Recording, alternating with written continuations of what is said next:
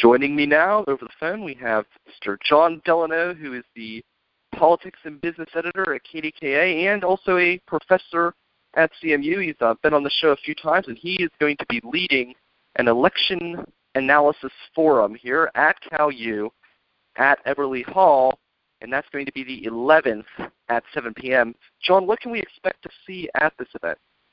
Well, first off, Brian, it's great to be with you. I'm always happy to be on your show. This is going to be really an analysis with some expert analysts from around the country who are coming to California University on Tuesday, November 11 at 7, as you mentioned, to really dissect what happened in the 2014 election. And we'll also, no doubt, talk a little bit about what's going to happen in the presidential election that will start immediately the day after this election is over. But the most of this is going to be a discussion of what happened in 2014, not just in Pennsylvania, but around the country. We spend some time looking at the U.S. House and the U.S. Senate and the various governors' races. Obviously, there'll be a special focus on Pennsylvania, but again, it's an opportunity to bring some very fine people from various universities like Fordham and Emory and the like here, along with some other people who are just very expert in their field. So I enjoy moderating it. I toss out the questions. Of course, I have an opinion or two as well, and it's lively. It's a lot of fun, and I hope you and a lot of folks who are listening to this will take an hour and come join us on Tuesday, November 11 at 7 p.m. Yeah, it really does have a great panel here. I'm looking at the information myself as we speak, and we do have someone, Louis Jacobson, who's from Politics PA. That's definitely a very informative news source about politics in Pennsylvania. Yeah, so Lou's been around a long time. He's a good friend. He's somebody who knows his politics. He really focuses on local and state politics as opposed to the national scene. But that's why it's very helpful, because he can help us understand what's going on in particular states, and Pennsylvania is one of his special states, so he's always a very good participant in this program. We've done, I should say, Dr. Melanie Bloomberg, the really an outstanding professor of political science and the director of the American Democracy Project at CalU.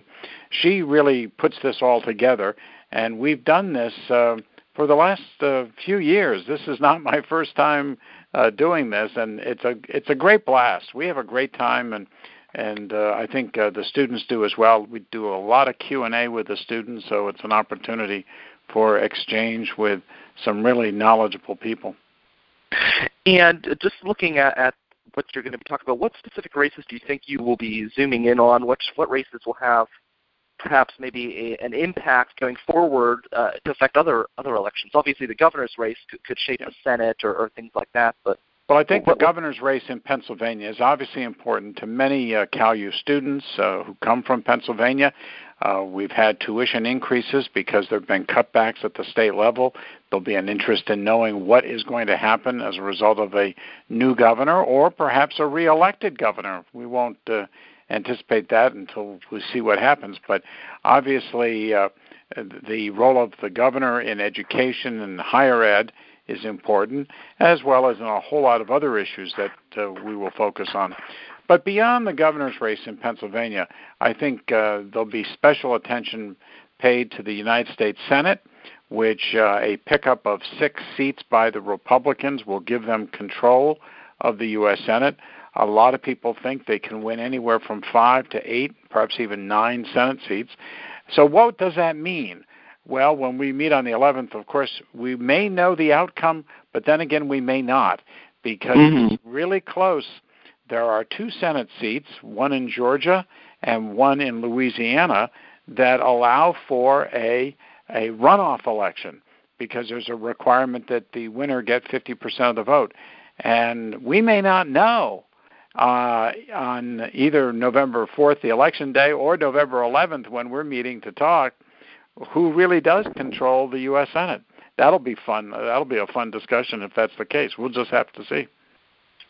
In looking back at the governor's race in specific, Tom Wolf has just kind of run away with this in the early stages, but as we get closer and closer to Election Day, the gap has dramatically narrowed. And what do you think has caused his flip of control of this race, or what has caused Tom Corbett's resurgence? Well, I think it remains to be seen whether Tom Corbett has picked up enough votes to win. There are no polls, none whatsoever, going into the last 48 hours before the election. There are no polls that suggest Tom Corbett is going to win this election. It does show the race a little closer, perhaps 7 points, 6, 7, 8 points. What's happening, Brian, is that Republicans are returning home to the Republican candidate. In a lot of the polling that we saw up until now, perhaps as many as a quarter of Republicans were voting against Tom Corbett and for Tom Wolf. And there's just no way a Republican in Pennsylvania can win losing that many Republican voters. But that was what was happening. The more recent polls suggest that Corbett is getting back many, not all, but many of these Republicans. And that can help to make the race closer, but it will not deliver victory to him. The only way he can win is if Democrats and or some or most of the 1 million independents in Pennsylvania cast a vote for Corbett's reelection. And as I say, there are no polls, none whatsoever, that suggest that's going to happen. That doesn't mean it won't. It just says, I'm just telling you what we know as of this moment. Do you think the fact, and just going back to Pennsylvania, he's an incumbent governor, that's got to give him at least some push and pull in this election? I mean, Pennsylvania almost never dumps the incumbent governor. Well, we have never dumped the incumbent governor since governors had the right to run for re-election back in 1970. Every incumbent governor over the last 40-plus years has won re-election. So if Tom Corbett loses, he would be the first. And there's even more of a historical pattern. Over the last 75 years, we have had 8 years of a Republican and then 8 years of a Democrat. 8 years of a Republican, 8 years of a Democrat. We've only had 4 years of a Republican.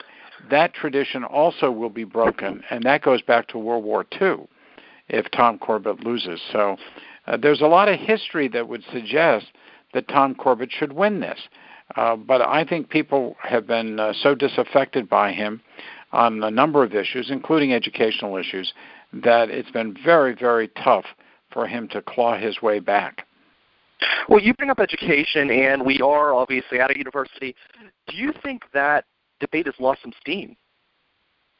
Well, I do think that there are other issues, of course, but I think that for many, many people, the educational issue is critical. People across Pennsylvania, parents, are paying more in taxes, property taxes, because school districts do not have and do not get the funding from the state that many people think they should be getting. And obviously, if the school districts aren't getting the state funding, what do? They turn around and raise taxes on the people who live in their communities. And there's hardly anyone who can say, my property taxes, my school property taxes did not go up during Tom Corbett's first term. And so I think it resonates with homeowners, with parents. It's a very real issue. And, of course, many parents feel that it's not just the education of the children in public schools, but that the commitment of the state to higher education has been lacking. Tom Corbett can make an argument that he did not cut funding for public schools because, frankly, it was the end of the Obama federal stimulus program that really made up that billion-dollar loss to the local schools. But he did cut, and he had the legislature cut funding for CalU and for other state institutions, including the University of Pittsburgh and Penn State. All these institutions received less money than they had originally.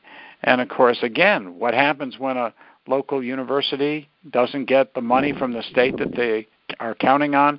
They have to either cut programs or they raise tuition. They actually removed us. Yeah, they've removed 30 positions just this past year here at California University. Is that right? Yeah. So that they have felt the effects, and some of that had to do with a drop in enrollment as well.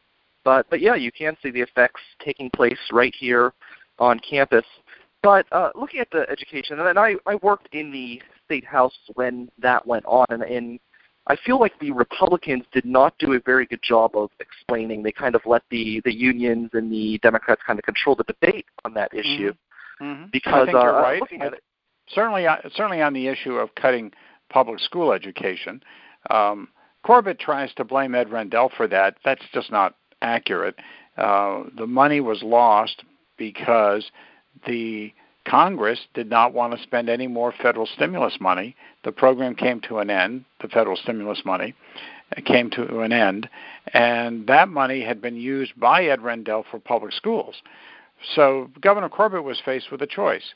Do I make up this federal money through rearranging the priorities of the state, or do I just let the cut go through? And he let the cut go through. That was a policy choice, and every time I've talked to Tom Wolf about that, he says, look, the governor could have tried to find money somewhere else. He could have put a tax on Marcellus Shale natural gas. He could have found other areas to cut in order to give money to public schools. So he and this is Wolf talking. Wolf will say he made the wrong choice, and he has to live with it. And of course, as you know, Tom Wolf has tried to make a huge issue out of this. Yeah, he has, and it'll be interesting to see how it plays out on Election Day. Outside of the governor's races, John, the two most interesting things I think that are going to happen this election cycle take place both in the Senates, the U.S. Senate and the Pennsylvania Senate. Both are kind of up for grabs. But where do you think each Senate is going to end up at the end of Election Day? Well, let's first focus on the state Senate, where we have 25 of the 50 state Senate seats. Right now, it's 27 Republicans to 23 Democrats, so it doesn't take a whole lot of switching to even it up or to give the Democrats control. There are in this region, in our region, the seats that are really being battled are two. One is a race between incumbent Democrat Tim Salabai, Senator Tim Salabai, a Democrat, who is being opposed by Camera Bartolotta, a Republican. That is a very big battle. I think California University is in that particular district. I'm pretty sure it's in that district. Certainly close to it. It's probably close. I know Pete Daly's out this way. Well, he's your state. That's a state rep. I'm sorry. Yeah, for Senate. You're right. So this is state Senate, and I think California PA is in that district. But there's another big race, and that's another one where a state senator is retiring, a Democrat, and the battle is between a Democratic state rep named Deb Kula and her Republican opponent, Pat Stefano. That race has gotten very dirty, very negative on TV. That district includes Fayette County and parts of, I think, Somerset and Westmoreland. So that's also down in the Mon Valley area as well. So you've got two very competitive state Senate races. The key here, Brian, is that the Democrats need to win both seats. They hold them now. They need to continue to hold them if they're going to have a shot of taking over the state Senate, because control of the state Senate will depend on some battles back in the Philadelphia area where some Republicans are thought to be vulnerable. I personally think it's very tough for the Democrats this year to take control of the state Senate. I don't think it's going to happen, but clearly it cannot happen if the two seats in this region, if Deb Kula loses and Tim Salabai loses, there's no way Democrats are going to take control of the state Senate. In Washington, of course, it's a very different picture. We're talking about at least the 10 U.S. Senate seats that are up for grabs. Nobody's quite sure where they're going to go or how they're going to go. And these states do not include Pennsylvania. We do not have a U.S. Senate race this year. We will in 2016 when Pat Toomey is up for re-election. But this year we're not involved. And so all eyes are really on states like Arkansas and Louisiana and Georgia and Colorado and Iowa. I mean, there's just all kinds of states that are really up for grabs. New Hampshire's another one.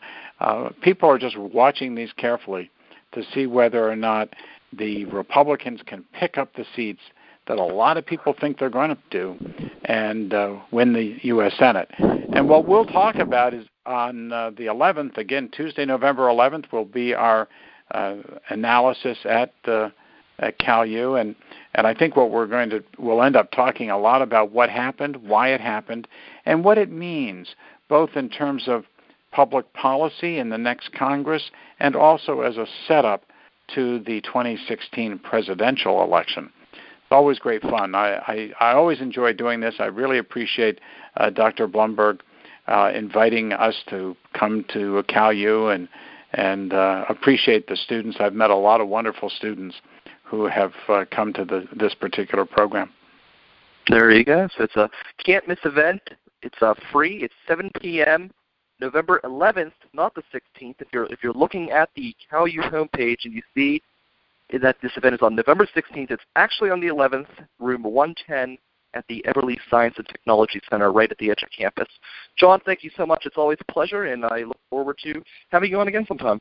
Well, Brian, anytime, just let me know. I'm happy to join you. Have a good one now. There you go. There he goes, John Delano on 91.9 WCAL.